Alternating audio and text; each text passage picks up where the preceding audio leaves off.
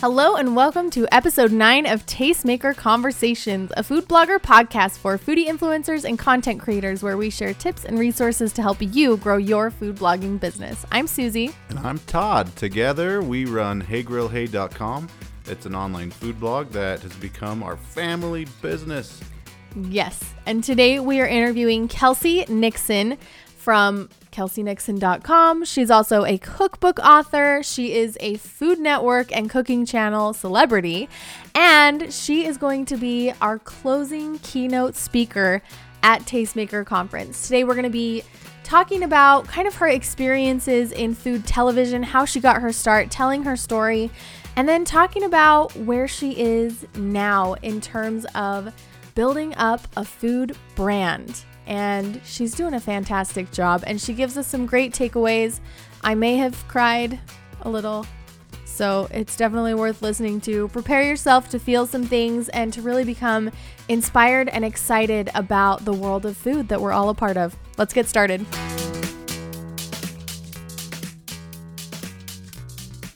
Hey Tastemakers, Susie here. Todd's here. And today we are talking with Kelsey Nixon. Kelsey, you can say hi. Hi, everybody. Kelsey is an Emmy-nominated TV personality. She's an author, a wife, a mom, and a cooking show host. She hosts Kelsey's Essentials and Kelsey's Homemade on the cooking channel, and she was a finalist on season 4 of Food Network Star. Her cookbook is called Kitchen Confidence, and she has an exclusive product line with the Home Shopping Network, and those help cooks navigate the kitchen with confidence, ease, and style. You can catch Kelsey dishing about her favorite sweet treats on Unique Sweets and judging on Food Network favorites like Guy's Grocery Games and Chop Jr. You can also find her on Instagram, which is one of my favorite places to follow her because she posts the most amazing Instagram images that are like these composite images of ingredients and recipes and these beautiful finish shots, and they're swipeable and they are so cool. So if you guys haven't seen what Kelsey's doing on Instagram, you need to go check it out because I just love it, and I love to see what you're cooking each week. It's so fun. So Kelsey, welcome. Oh, that was so nice, Susie. I'm just tired listening to that, but thank you for such a lovely introduction. Yeah, we're so excited to have you. For those that are coming to Tastemaker Conference, Kelsey is giving our closing keynote address. So we wanted to take the opportunity to introduce you to her a little bit so you can get to know her background, get to know her story so that when you see her at Tastemaker, you can shake her hand and give her a hug if she's... Do you like hugs? Oh, yeah. Hugs, high fives. I'm all for everything. And just be excited about getting to know her and having her at Tastemaker Conference. So we wanted to chat with you a little bit. One thing we always love to do is just get people's background stories. Where are you roots? Where did you come from? And where are you guys living now? Awesome. So I grew up in northern Utah in an area called North Ogden. And I grew up kind of in a family that loved food, but no one really was working professionally in food. I think my great grandmother owned a diner in Roosevelt, Utah, but that's about all I can claim as far as professional foodies in the family. But my family really loved food, and I feel like kind of my passion for food came a lot from the fact that my mom worked a full-time job, but she really found stress relief in the kitchen. And I work in food now and I don't always find stress relief in the kitchen, but she would come home from work and she really enjoyed being in the kitchen. So she never complained about cooking dinner, which I definitely do that. Don't get me wrong. But I just have memories of her really loving to be in the kitchen, even on a weeknight. Like this woman, she made dinner for our family, and it's something she genuinely enjoyed. And I am so grateful for that example. And not even that example, just like the conversation about food in our home was always so fun and positive, and something that I really I believe it established a love for food for everyone in our family as a result. So I'm the oldest of 3 kids, and let's see, I graduated from high school. I went to BYU. I really wanted to study broadcast journalism, and spent about a year in the program and realized that I loved TV, but I didn't love news so much. And so it was right when the popularity of Food Network was peaking, and I just thought that my dream job would be working in food television. And so I randomly applied for an internship to work in New York for a summer on a Martha Stewart cooking show. And this was like literally I applied in the middle of the night on that old website like careerbuilder.com or something like that. I knew nobody. It was totally a shot in the dark. And I ended up getting this internship offer. And so, this girl from northern Utah and went to New York for the summer and rented an apartment with some other girls. And I worked on a show called Everyday Food as a production assistant. And it was an incredible experience. It was during those Martha years when Martha was in trouble. So Martha wasn't there. She was in jail. But so it was kind of this whole initiative for Martha Stewart Living Omnimedia where they were creating programming that didn't involve Martha. And so it was this incredible cooking show on PBS that involved 5 different hosts, and all of that to say that it was just an interesting time to be at that company and really an interesting time to see a showcase of talent of people there that didn't involve Martha. And I learned a lot from these people. And one of the things I learned was that if I wanted to work in food TV, they were really pushing me to go to culinary school. And it's something I was like, it's such a big investment. It would be so much fun, but really financially it was a big investment. So I went back to BYU and I kind of thought, should I go to culinary school, and felt strongly that I should finish my bachelor degree, and approached a professor about starting a college cooking show while I was there. And he was kind of like, well, you can film a pilot, and if it's good enough, then we'll throw it on. At the time it was called iProvo, which was like this fiber optic network in Provo that had this partnership with BYU Broadcasting. And so I did it. I filmed it at Orson Gigi, which I know many you guys are certainly familiar with, along with many listeners who may be from Utah. So I made some agreement with them where I would shoot in one of their demo kitchens, and then they could use it to like air in their store. And that established a great relationship with the Gee family, which I just think they are the best. And so we shot it, and my professor thought it was great. He's like, okay, go ahead, you can film this, and we'll even establish an elective class where if kids want to take the class for elective credit, they can work on the show and do it. And then he just kind of gave me free reign to create this cooking show. Oh my gosh. Kind of crazy. But I did it, and I kind of turned it into this full-time job. I remember having to take out a loan from my dad to buy groceries because I was buying all the food for this show, and I had no money. It took the time that I would be spending on a job because I was also attending as a full-time student. But when it was all said and done, I went back for another summer at Martha and worked on it was the first year of her show that was on NBC Universal, so her network-based show. And we ended up filming 100 episodes of my show on iProvo called Kelsey's Kitchen, and they were terrible. Like, I can't even – there are no words. The early years. The early years. Do they still survive anywhere? Can we look those up? So this is the funniest part. They survive somewhere in South America because I sold them to somebody. Do you guys remember Ruth Todd? Ruth Todd was a newscaster. Oh, yeah. And she's BYU alum as well. And Ruth started this. Forgive me if I'm screwing up the details here, but Ruth started this network where she was going to help teach people English through U.S. programming or something. So she came to me and said, "Hey, can I buy these 100 episodes of your college cooking show, and people watch, and it's a platform for them to learn English?" And I was like, "Sure, you can." You bet. So somewhere in South America, these terrible cooking show episodes from 2002 are airing, and people are dying because the production value was just so poor. But it was also such an incredible learning experience. Oh, I'm sure. I liken it today to people just turning on their phone camera and shooting in their own kitchen and just making it work. We have many of those videos. Yeah, totally. The oven didn't work. Like, we had no power on set. We had no running water on set. So I would wash the dishes in the bathroom sink and clogged it only a few times. Oh my gosh.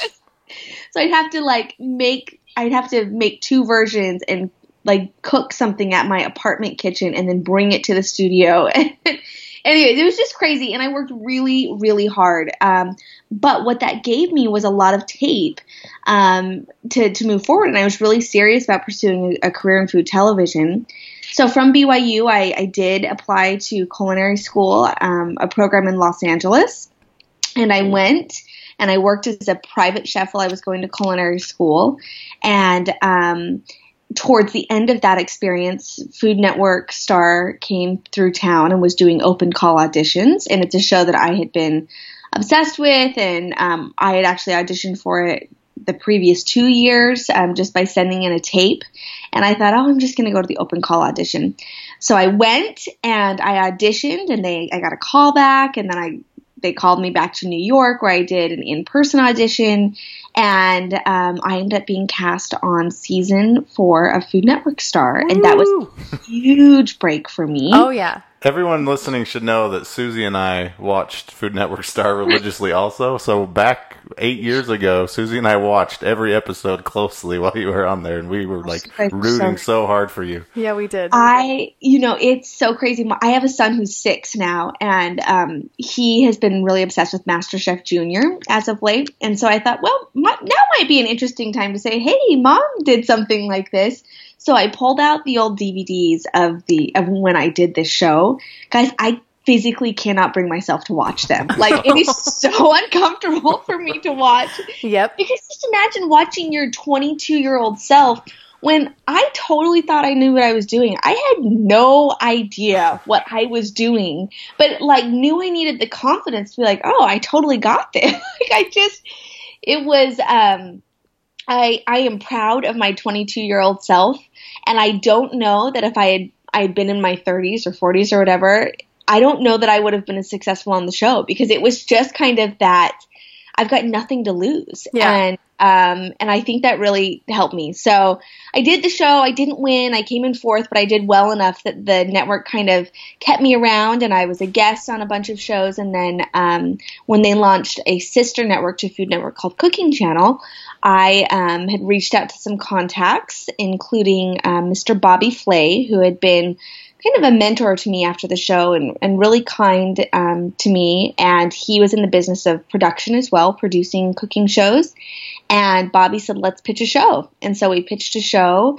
And my show, Kelsey's Essentials, was one of the first pieces of programming on Cooking Channel. And that was an incredible show that ran for 7 seasons. Which, if you guys don't know food television, 7 seasons It's impossible. of a cooking, it's like, it's unreal. It's a lot. It's a lot. It's tough to survive. You got to you've got to have solid ratings season after season. You've got to still be a good fit for the network. And it's like you film a season and you're so in it and you're working so hard on the content. And then the first episode airs and you immediately start panicking that you're not going to get picked up for next season. Yep.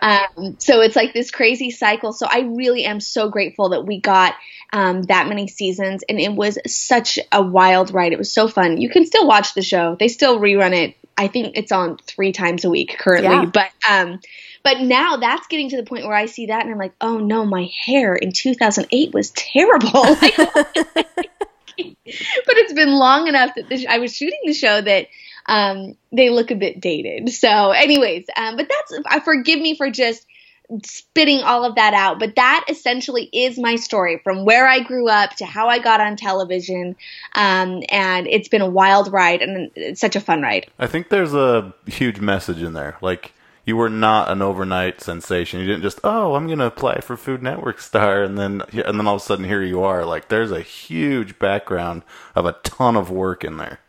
Totally. And I can remember I have this memory, and for a while I was really good at writing a journal, and I remember writing this in my journal, but when I was doing that show, Kelsey's Kitchen at BYU, I used to take these plastic laundry baskets, and after each show, I would put all the dirty dishes in these laundry baskets and then haul them home to my apartment and then wash the dishes, and then, of course, I was a full-time student as well, and I remember writing in my journal, like, I hope this is worth it someday, because this is really inconvenient. Like, No one's paying me to do this. No, this is purely like in the name of chasing a dream. And 100 episodes, guys, they weren't fancy episodes, but still 100 that is of a lot of content. Is a lot. Oh my gosh. I appreciate you saying that, Todd, because I really did. Even though I was young when this kind of all went down, I worked so hard for the opportunities.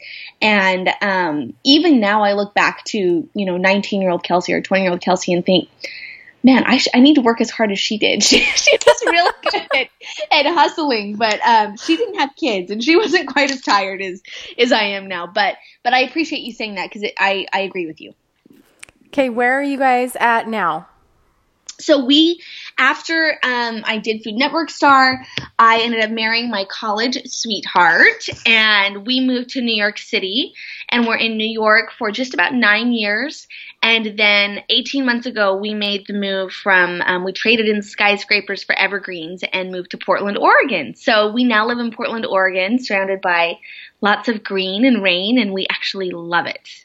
And your pictures are beautiful of your house and your space. And again, I'm like going to give you an Instagram shout out. You're one of my favorite people to follow on Instagram. Because Susan, you are so nice. You are so nice. It's this awesome mix of like food content and personal lifestyle content. And you just like really cover this.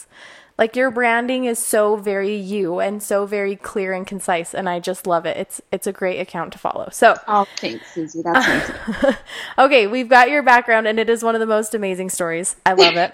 It's kind of crazy. Oh and my I got gosh. to say, Susie, for people coming to Tastemaker, guys, I'm working on my keynote now, and I am planning to include a clip from the original Kelsey's Kitchen. Yes. Abysmal. Oh my gosh, if that's not a teaser, I can't even imagine. I'm so excited. Buckle up.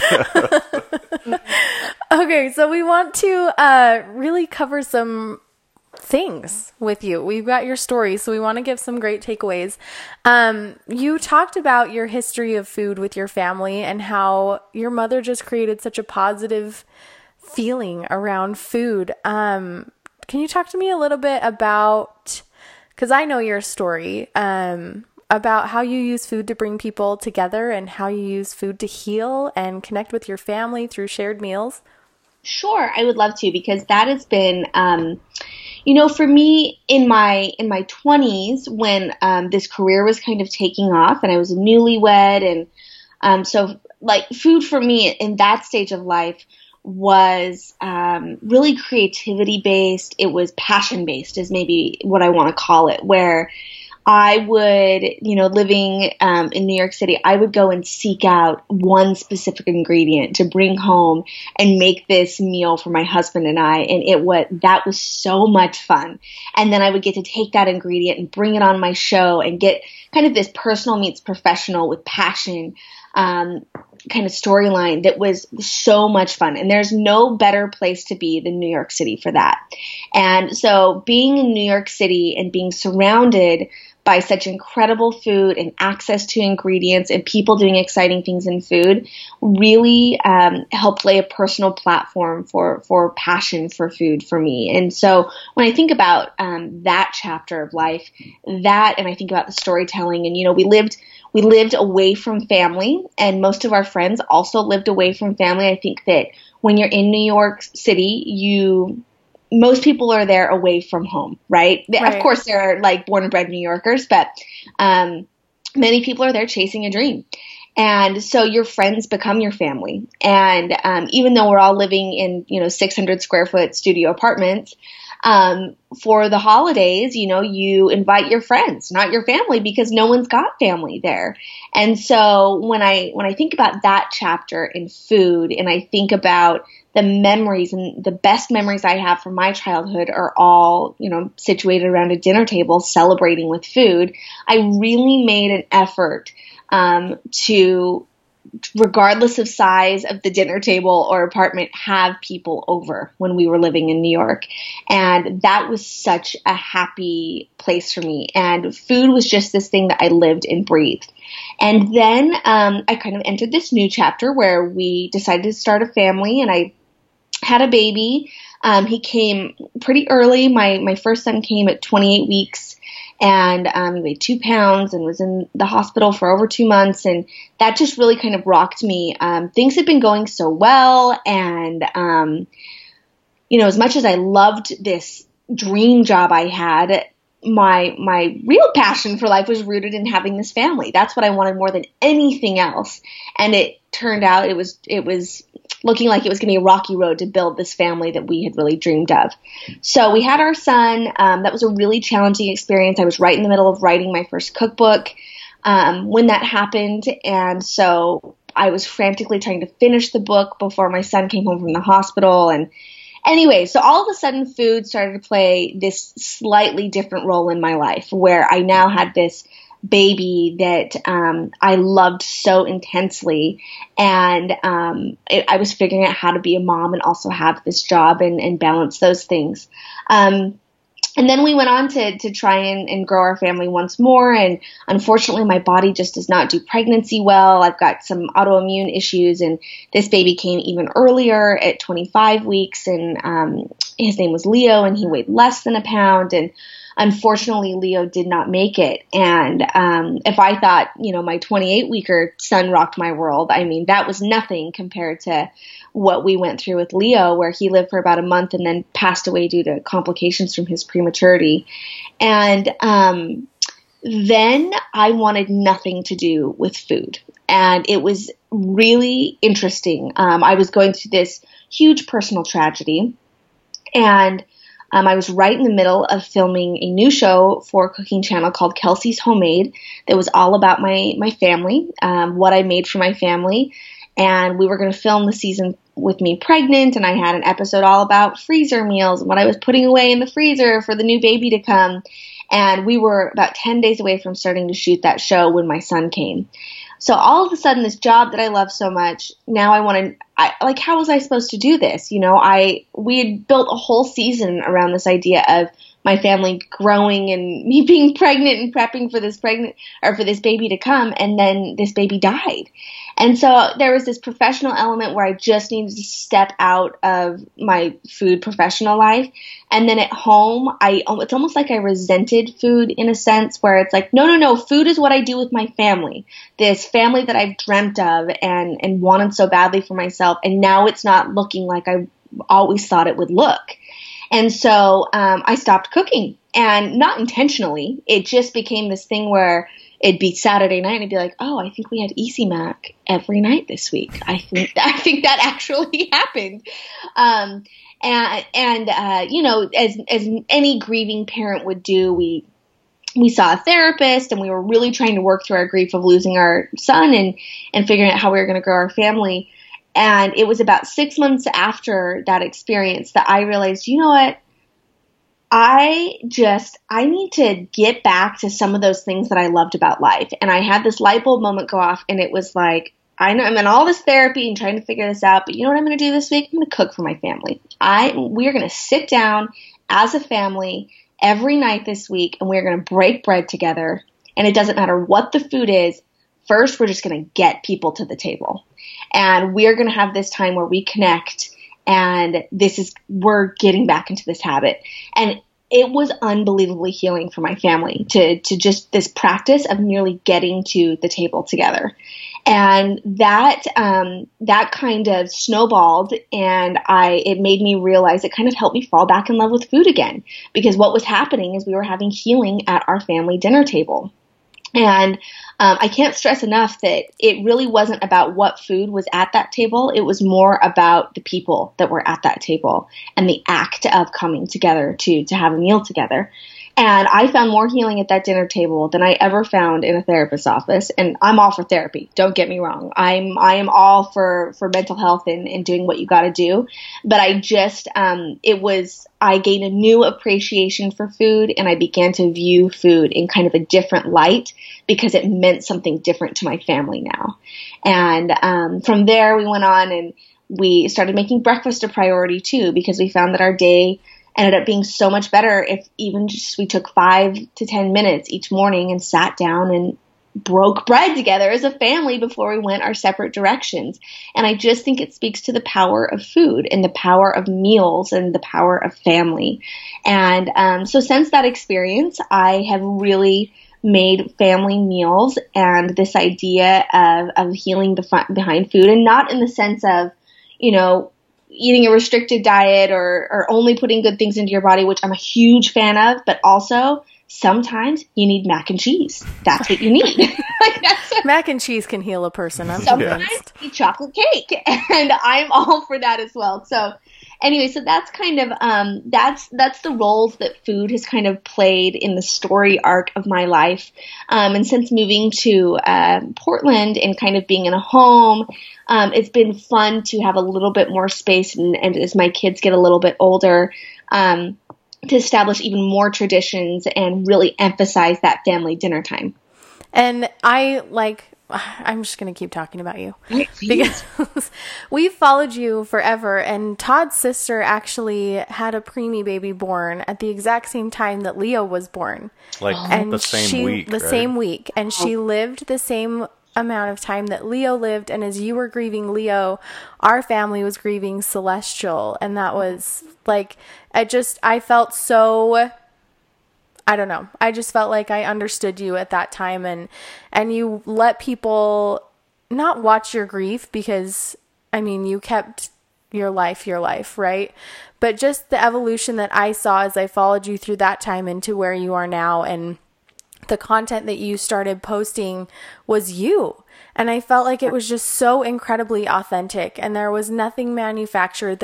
You weren't answering to other people anymore. You got to the point where you were posting content that made you happy and that made your family happy, and you were posting your meal plans and your ideas for getting your family together, and just seeing that as a priority in your social media life, and knowing that really is a true reflection of how you were at that time personally.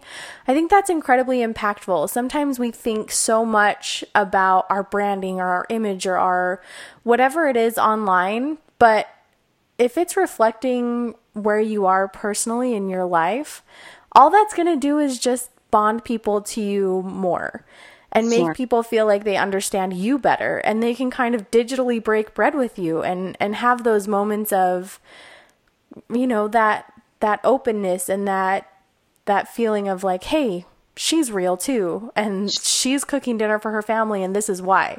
And you can pass that on to other people, and I think that's so powerful and so cool. Oh, that's so nice. And I'm so sorry to hear that about your niece. That is such an awful experience, having a premature baby and then losing a baby. It's just two big, really, really challenging things to have to go through. And I am so grateful for the relationships that I have developed through an online community because I had to go through those things. But whether it's losing a parent or a sibling or having a child that's sick, food is a big part of all of those stories. And my experience has been when things fall apart in your life, sometimes the last person you end up taking care of is yourself. And a big part of that self-care is food, and caring for your family is food, because it's this thing we have to do 3 times a day. Yeah. And it's fuel. And if we don't do it, we feel even worse. And so I think that, I don't know that there's enough conversation around that. And so this whole idea, in fact, I put this up in our kitchen where it's like, cook better, feel better, and sometimes cooking better is just cooking anything at all. I'm not like, we're not going Whole30 on the family. Like I'm congratulations if you're a Whole30 family, but it's not so much about that. It's not so much about the organic apples I'm putting in front of my family. It's about cooking, to the act of cooking and bringing my family to the table. That is where the power is in my experience. So, I don't know if for anyone listening everyone goes through challenging things, and everyone has a story. And I kind of challenge you to examine the role that food plays in that story.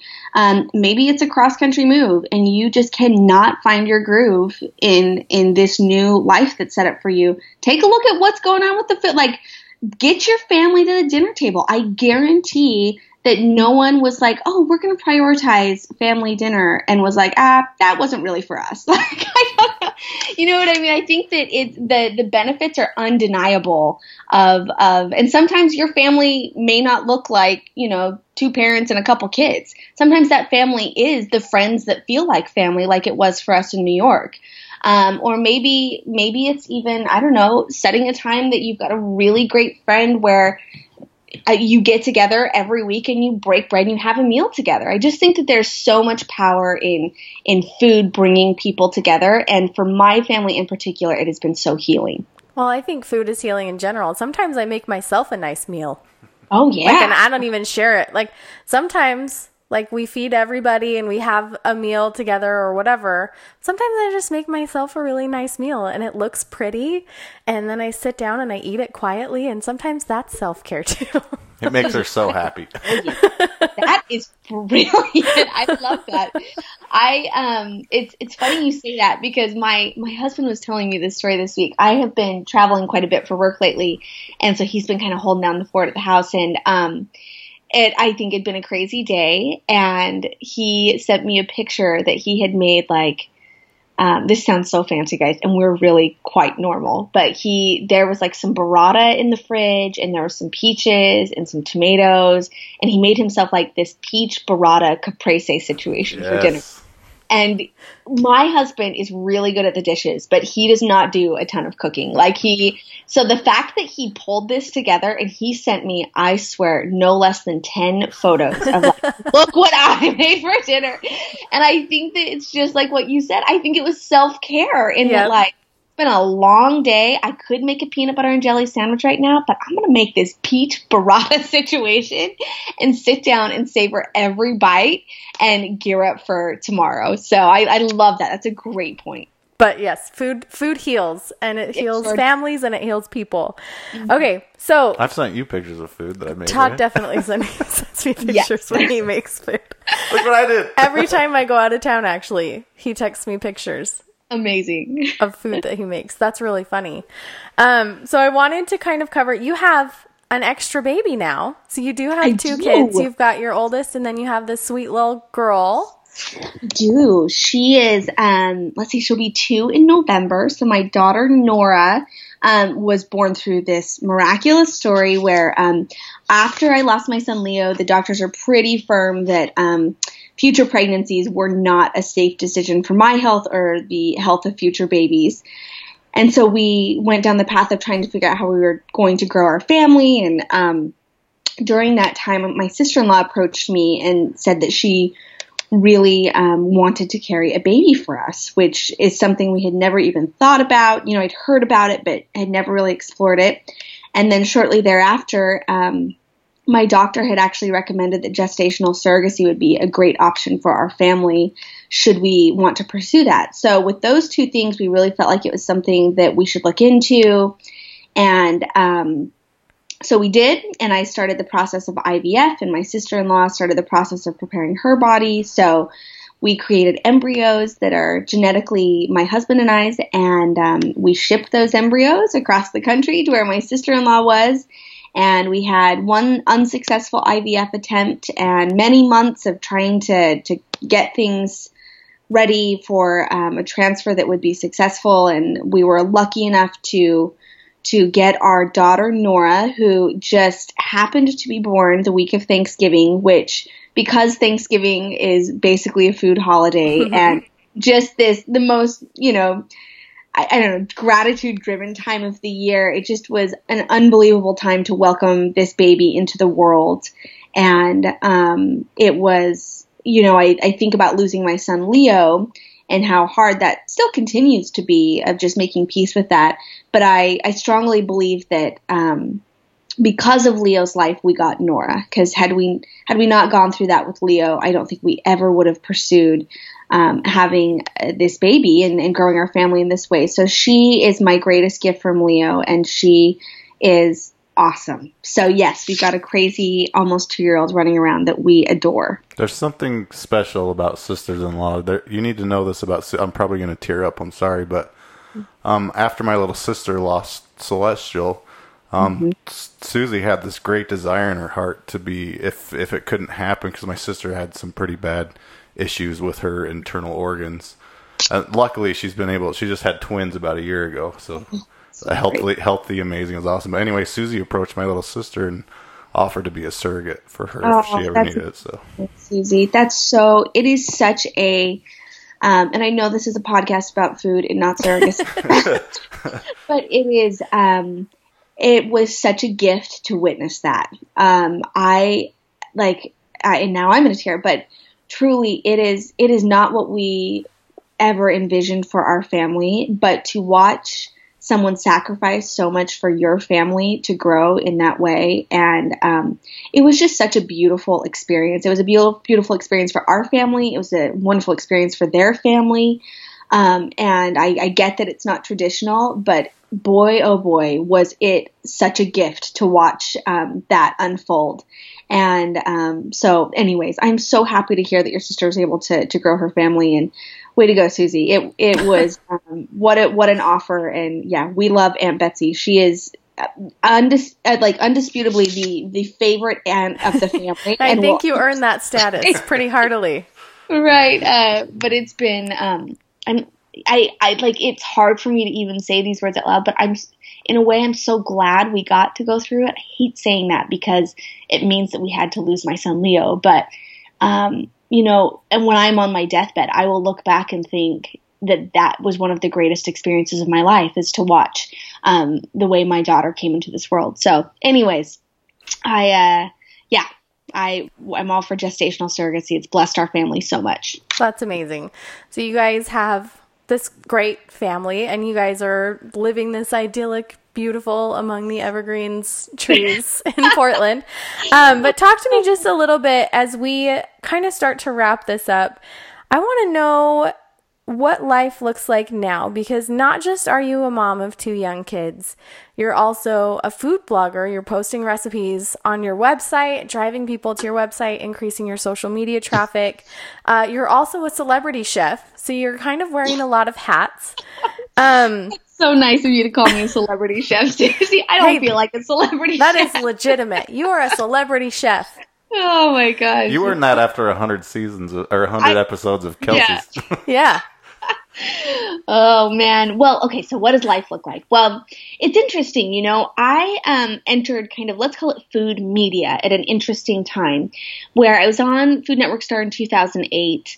So at that point, people were food blogging, but not in the way that they are now. Not where, I can make a living doing this and this is my primary profession. And so I had always, I really loved the platform of television. And so I got into the industry then, and shortly thereafter, the pendulum just started to swing the other way in favor of digital networks and digital distribution, if you will, and things like Instagram and Facebook and all of those things really started to pick up steam. Netflix. Yeah, exactly.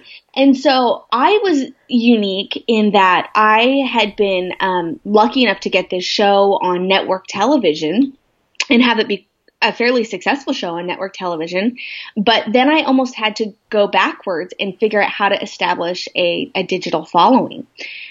So most people, I think, because anyone can start an Instagram channel or a blog or whatever it may be, or start doing live videos on Facebook and think, okay, this is where I'm going to get traction and how I'm going to establish followers. And then maybe someone will approach me about doing a television show, where it was just the opposite for me, where I had this television show.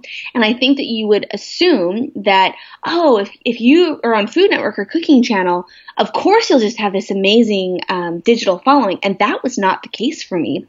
And that continues to kind of be opposite for me, where I have established relationships and I'm very comfortable in the television space, and I have great, I have a great history there. But still, every day I have to work on establishing and building this social media following. And I don't even want to call it a following. what's more important for me is connecting with the people that support what I do. Right. It's a community. So it's a community. So I don't want to call it a following, because at the end of the day, I actually could care less what that number is. I'm far more concerned about the engagement and whether or not it's actually helping people. Right. Because if I'm going to go to the effort to create the content, I genuinely want it to be helpful to someone. And so, whereas before you would create this and do it for television, and then it would come to people via their televisions in their homes, and then they would make the recipes that way.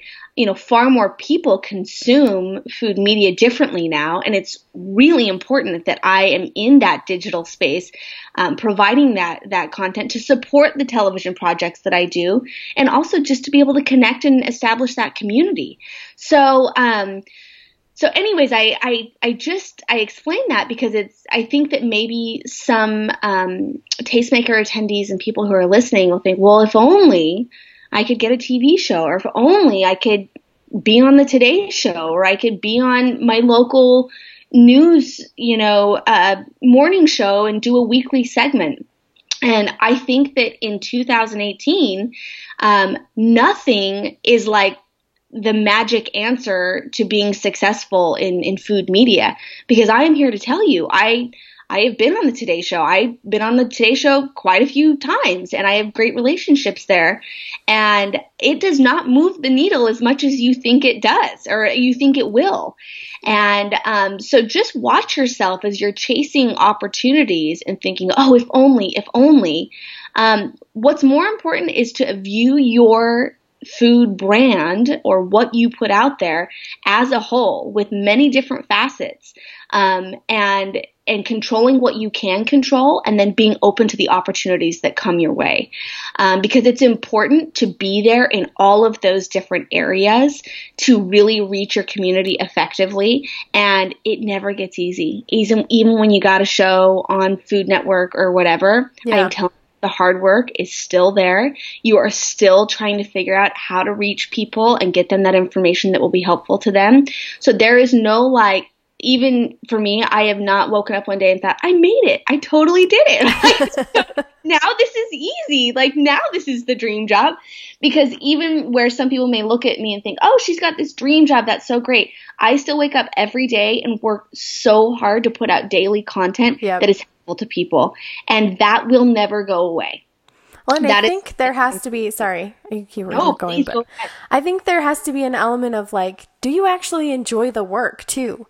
Sometimes we hear so many times, you have to do this, whether it's Instagram, YouTube, Facebook, Twitter, Pinterest, social media, live videos, and it changes month over month. Yeah. And even with food television, with people thinking, oh my gosh, if I could just have that weekly segment, or if I could just get on the Today Show, or if I could just lock down that sponsor, then it would be easy. But that's kind of never the case, and it's always going to be work. What work do you enjoy?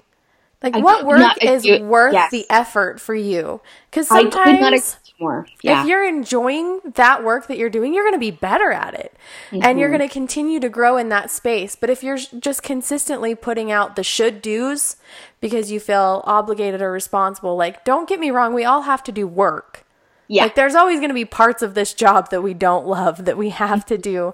But if you can focus your efforts on the part that you do love, and you can really zero in on that, I think back to even your story of filming your college cooking class, it was work, but you had a goal, and it was a work that you enjoyed doing, so you did it. And you hope that someday it would take you to where you wanted it to go. So I think enjoyment of the work that you're doing is also incredibly crucial. And a lot of people, the enjoyment comes from that community and comes from that relationship building and that community and being helpful. Yeah, I could not agree more. And one filter I kind of use for myself is I genuinely try to share the things that are working for me and my family in my kitchen at this time. That is when I develop content plans and do all of that and think about, oh, what are we going to post this month or this week? It is all rooted in what am I actually doing in my actual home, so that I'm going to kill two birds with one stone as well. So if I just bought an Instant Pot and I got to figure out how to use this thing, well, my content for the month is going to be all about how I'm I'm using this Instant Pot, and I'm going to tell you what works for me and what doesn't work for me, and what my kids liked, what my kids hated. And I think that authentic conversation is what it's going to drive that engagement. Or like this month actually has been all about, I'll be shooting a new television show next month, and I'll be gone from home for about a month, which kills me, but also is going to be a very exciting project. But I'm taking my daughter with me to shoot the show, but my husband and my son will be here, and I have just been like, okay, I got to get this place in tip-top shape. I got to organize this kitchen top to bottom. I got to get some meals in the freezer that, I'm just trying to get things set up. And that's all I'm talking about on social media right now, from organizing my pantry to finally investing in that garage freezer so I can make a batch of meatballs and throw them in the freezer. That's what people are hearing about, because that's what I'm actually doing in my life, and nothing about it is fabricated, and nothing about it is driven by one specific sponsor or anything like, it's just what you said, doing what I like and what also is genuinely working for my family at the time. Well, and you said a word that I love so much, and I feel like it reflects a lot of you. Even though it's the first time it's come up this whole conversation, you said authenticity. And I feel like that is so powerful, both on social media and in real life. There's so much that's not authentic. Right? Mm-hmm. And a lot of times we fall victim to seeing people and thinking like they've got it made, like they have it figured out, this perfect life. But when you're being authentic, and I don't think like realness means exposing all the personal corners of your life. I just think authenticity is like, let's talk about where you're at. Let's talk about what you're going through in terms of like things that can help other people and engage with other people. So I have one little thing here, and I was going to ask you, share 2 to 3 little takeaways for those people that are listening. But I feel like after the conversation, like I've got the 2 to 3 takeaways. So I'm going to like sum up our conversation. Okay. Awesome. And you can add or take away or correct me if you feel necessary. But I feel like number 1 is be willing to work hard. Be willing to have a dream. Be willing to have a goal, even if it's a crazy goal, like being on Food Network or whatever it is. Like, be willing to have those dreams and to put the work in to get you there, because no one's ever finished a day of hard work where you can know that you put in the effort and like been bummed out about it. Right. So work hard. Number 2, take a look at your food and how it's impacting your life right now. Where are you at with food emotionally? Is food something, especially as food bloggers, because this happens to a lot of us, like we get food burnout. And a lot of us started because we loved food. Very few people get into food blogging because they're like, meh about food. Like they have the passion for it. So where are you at with food now? Is it a positive relationship? Are you still feeding your family and doing the things that made you love food in the first place? And how can you share that passion with your readers? More than just a recipe. Like, what else can you share that's helpful, that's beneficial, that's relatable, and kind of gives you more of an emotional connection to people through your food? And then the third thing is kind of that genuine authenticity. Like, where are you at right now? And what's working for you? And what's working in your life? And are your social media personas really representing who you are? And if they're not, how can you kind of tweak them a little bit so that you're better connecting to your audience and building a more personal and relatable brand? So those are my three main takeaways from our conversation, but feel free to like jump in and add anything. Bravo, Susie. I think that's fantastic. I couldn't agree more with any of that. That is very much the way I've had to approach it. And it was kind of being able to identify that I had fallen out of love with food when I did, and realized that I had a desire to fall back in love with food. And, for me, it was just the act of getting my family to the table and not even worrying about the food initially. And it was just getting there and realizing how much I valued those conversations and that tradition and those habits. And then the food came. And now I love being able to share. Like, life is hard. Like, feeding kids and being, a working mom, it is hard. Like, there's nothing about my life that feels easy right now. And so if I got to do it, and I got to figure it out. I might as well share it with you guys what's working with me or what's not working. Right. Because half the time that's more beneficial than anything else. And then I feel like you are so genuinely interested in the conversations that are happening on your platforms, whether it be your blog or Facebook or Instagram, because you're in it. You are in it. That's what you did Tuesday. You made the crazy whatever recipe that your kids actually ate, and you're so thrilled about it because you can put it in your freezer and pull it out next Tuesday. So really talking about the things that get you excited about food and are genuinely reflective of what's going on in your life.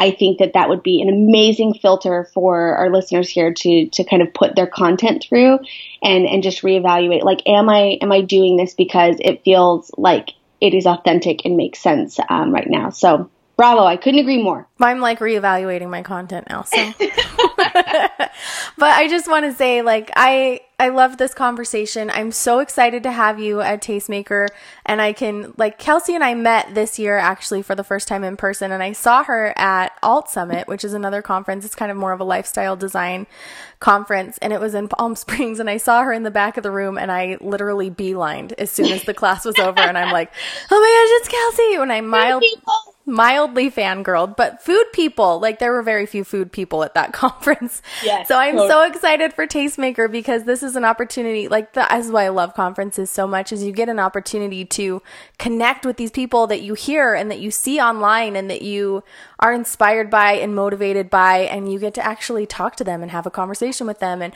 more than that, Kelsey is delivering our closing keynote address. So if you felt inspired by this conversation, which I know I did, I just can't even wait for the closing keynote, especially now that I know you're bringing a clip. A behind the scenes stuff. I'm not even working for you guys. They are amazing. So dude, I'm going to have to dig through the archives now and bring something for my opening keynote so that we can share some of our gems from our past.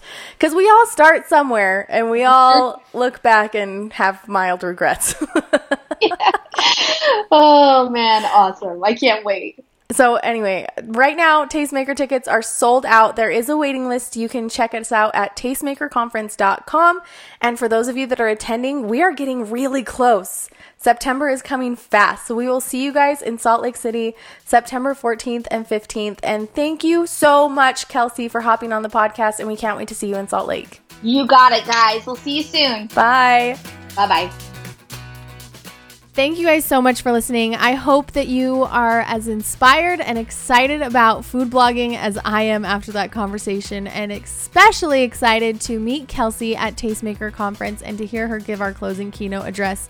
I can just imagine how fantastic it's going to be after listening to the podcast. So you guys have a great day. We'll see you at Tastemaker. It is coming up so incredibly soon, and we can't wait to give you all hugs and high fives there. Thanks for listening. As always, this episode of Tastemaker Conversations was brought to you by Shiny Heads Productions. Check them out at shinyheadsproductions.com, where you can get royalty-free music for your videos that you're creating. Thanks for listening. Bye.